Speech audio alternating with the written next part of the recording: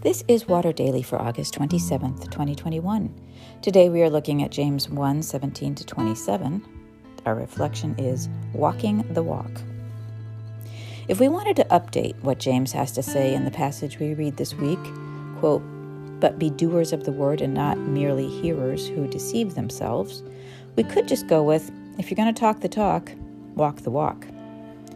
Those who hear the word of God and think they're all set are kidding themselves, he claims.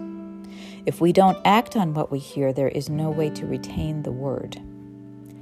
Many a churchgoer faithfully attends worship, hears the word read and preached, and then never thinks about it again till the following Sunday, living his or her life by the values of the world. That's what it means to be a hearer only. But what does it mean to be a doer of the word? For James, it means keeping a good guard on your tongue and resisting religiosity that lacks heart.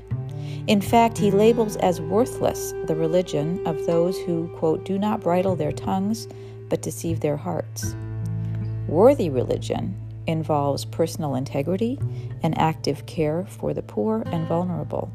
Quote, "Religion that is pure and undefiled before God the Father is this: to care for orphans and widows in their distress, and to keep oneself unstained by the world."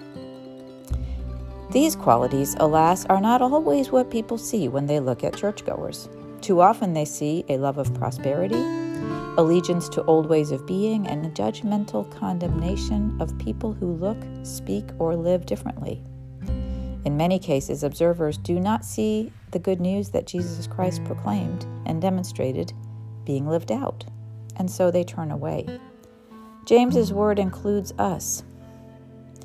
What if we were to spend much more time and energy and resources dealing with poverty and justice, and much less on worrying about numbers and does everybody like the hymns?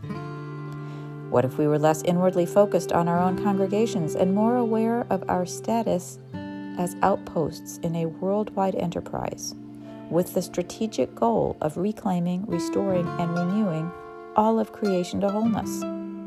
What if we put transformation before comfort? There is a promise for us when we focus on the law of liberty instead of legalism, when we proclaim God's freedom for all those held captive by any person, institution, or condition. Quote, "But those who look into the perfect law, the law of liberty, and persevere, being not hearers who forget, but doers who act, they will be blessed in their doing." May we be blessed in our doing and in our being.